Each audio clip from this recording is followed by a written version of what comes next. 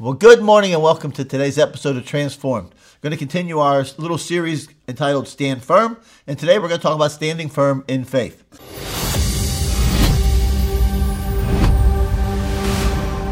Welcome to today's message with Pastor Jim Balzano.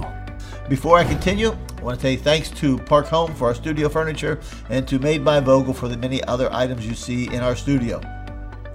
We've been talking about the armor of God, and you know, Paul said, he said, stand firm, having your loins girded with truth, put on the breastplate of righteousness, and having your feet shod with the preparation of the gospel of peace. In addition to all, take up the shield of faith, with which you will be able to extinguish all the flaming arrows of the evil one.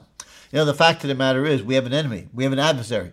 The fact is, the Bible says, came to steal, kill, and destroy. And the analogy here is him shooting flaming arrows at us to inflict pain, to inflict harm, to kill us, to render us dead, if you will. And Paul says that faith is a shield that empowers me, empowers you, to extinguish the arrows of the enemy. And I thought about that. There's a couple of arrows I want to talk about that I think the enemy uses. While there could be many, there's just a few. One, I want to talk about the arrows of accusation. The fact of the matter is, the Bible calls him the accuser of the brethren. There's a great story in the book of Zechariah talking about Joshua the high priest. Let me read it to you. It says, Then he showed me Joshua the high priest standing before the angel of the Lord, and Satan standing at his right hand to accuse him. The Lord said to Satan, The Lord rebuke you. Indeed, the Lord who has chosen Jerusalem rebuke you. Is this not a brand plucked from the fire? Now Joshua was clothed with filthy garments and standing before the angel. He spoke, and he said to those who were standing before him, saying, Remove the filthy garments from him. And again he said to him, See, I have taken your iniquity away from you, and will clothe you with festal robes. And then he said, Let them put a clean turban on his head.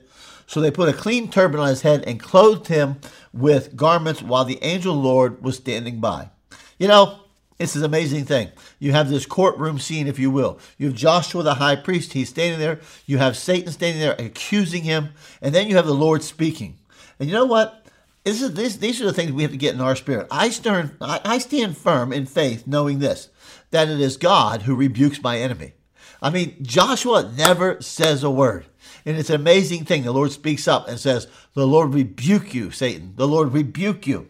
You see, I stand firm because my God is the one who rebukes my enemy.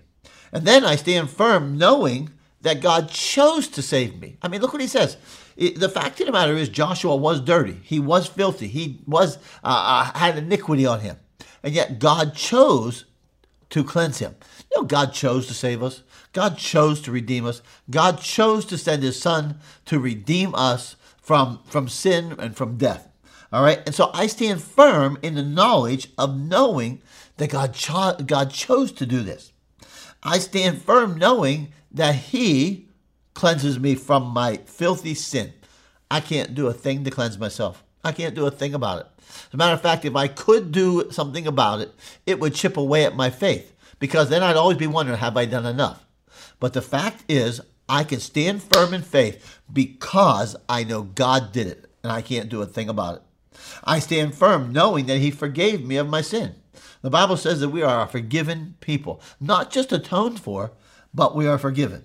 You see, the enemy came with an accusation, and those arrows of accusations are to get us to see ourselves in a diminished dimension. But when we stand in faith, it causes me to see God in a greater dimension, and it causes me to see myself with a different perspective. And it's interesting. The adversary, the accuser, was accusing Joshua, but in that moment, there became the revelation of the advocate. You know, sometimes it is your enemy who reveals who is your greatest advocate. And obviously, Jesus is our greatest advocate. And sometimes we have a greater revelation of him because of what the enemy's doing. My sin reveals who my Savior is. The condemnation of the enemy reveals the approval of God. Then there's another arrow that the enemy uses, and that's of temptation. We know God doesn't tempt us. We know that we are tempted, according to what James says, that we're tempted when we are carried away and enticed by that which lives within us, our own lust. So what does the enemy do? Well, the enemy comes and he tempts us, and he works with what is within us. If it's not inside of me, it's not a lust of my flesh. If it's not something inside of me that's sinful, if it's not a craving of my flesh, the enemy's probably not going to tempt me with it. And yet, what he does, he takes what's there. I'll tempt you with this. But what happens in that moment? How do I put out this arrow? How do I deflect this arrow? You see, the arrows of temptation are to destroy a destiny that God has planned for us. The arrows of temptation are to disrupt what the enemy cannot destroy. These arrows of temptation that come from the enemy attempt to redefine what the enemy cannot destroy in our life. But here's what I know about that. What I know is I stand firm in faith, knowing that Jesus himself is interceding for me. Isn't that a great thought? Think about this. See, Jesus, the Bible tells us, understood our temptation. He understood what it was to go through those things. He was the one in the wilderness going through the temptations of the enemy. And yet he, now the conqueror of sin, the conqueror of temptation, now intercedes on our behalf, and I stand firm in his intercession. There's another one. It's the arrow of affliction. The fact of the matter is, there is affliction. There are times the enemy afflicts us. Job was afflicted by the enemy. Paul had a messenger of Satan, if you will, right? But listen to me for a moment.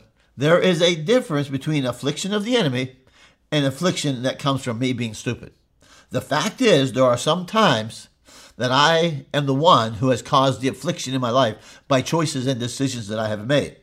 Affliction from the enemy typically comes as a result of righteousness, where it comes in and you take a stand and you're walking with God and you're serving God. And all of a sudden, here comes the affliction. Remember what it was? Job. Job was perfect. He was righteous. And yet the enemy said, let me at him.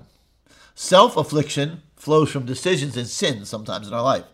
I stand firm in the afflictions of this world by faith in the blessings that come from another world. I stand firm in the afflictions of this world through faith in the one who is not of this world and is above this world. You see, because here's what faith does. Faith is a conviction that shapes our actions. I'm going to act upon what I believe. I'm going to act upon who I believe is true and what I believe to be true. I stand firm in faith, knowing the Bible says that I walk by faith and not by sight. There are some times when we go through affliction that we don't like what we see, and our sight's telling us to do that, and our sight is telling us to do this over here. But faith causes a different reaction. Faith sometimes says, no, I'm going to stand still. Faith says, I'm not going left. I'm not going right.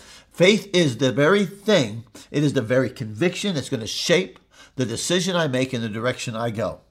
And then I stand firm, along with that, in the written and the spoken word of God. The fact is, God's word is a written word that we have in our Bible. The fact is, he speaks to us through the Holy Spirit, and I can stand firm when I have faith in those words.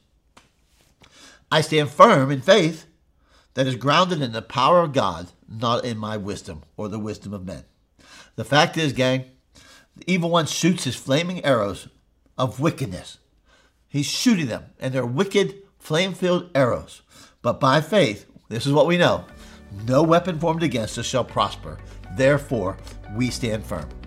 And so this week, let me encourage you, pick up that shield of faith and put out those arrows that are being shot at you. Have a great week.